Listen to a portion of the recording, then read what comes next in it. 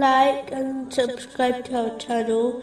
Leave your questions and feedback in the comments section. Enjoy the video. Moving on to chapter 11, verse 80. He said, "If only I had against you some power or could take refuge in a strong support." If Muslims desire to enter the sanctuary and refuge of Allah, the Exalted, in this world and the next, they must sincerely obey Him by fulfilling His commands, refraining from His prohibitions, and being patient with destiny, according to the traditions of the Holy Prophet Muhammad, peace and blessings be upon him. The same way a worldly king will not protect or honor the one who disobeys them, neither will Allah, the Exalted.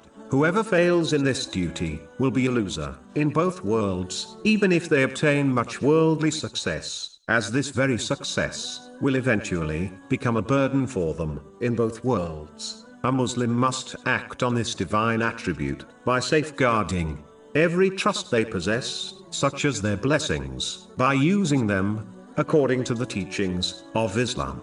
They should safeguard their actions and speech from the disobedience of Allah, the Exalted. When a person does not gain or act on useful knowledge, they behave as those who do not possess the ability to gain and act on knowledge, just like a person who has the ability to hear and see, yet does not use the blessings in the correct way, is equivalent to a deaf and blind person. Those who refuse to use the knowledge they have been granted will not find the correct path. They will not see the right path, nor will hearing beneficial knowledge benefit them, nor will their knowledge benefit them in their speech.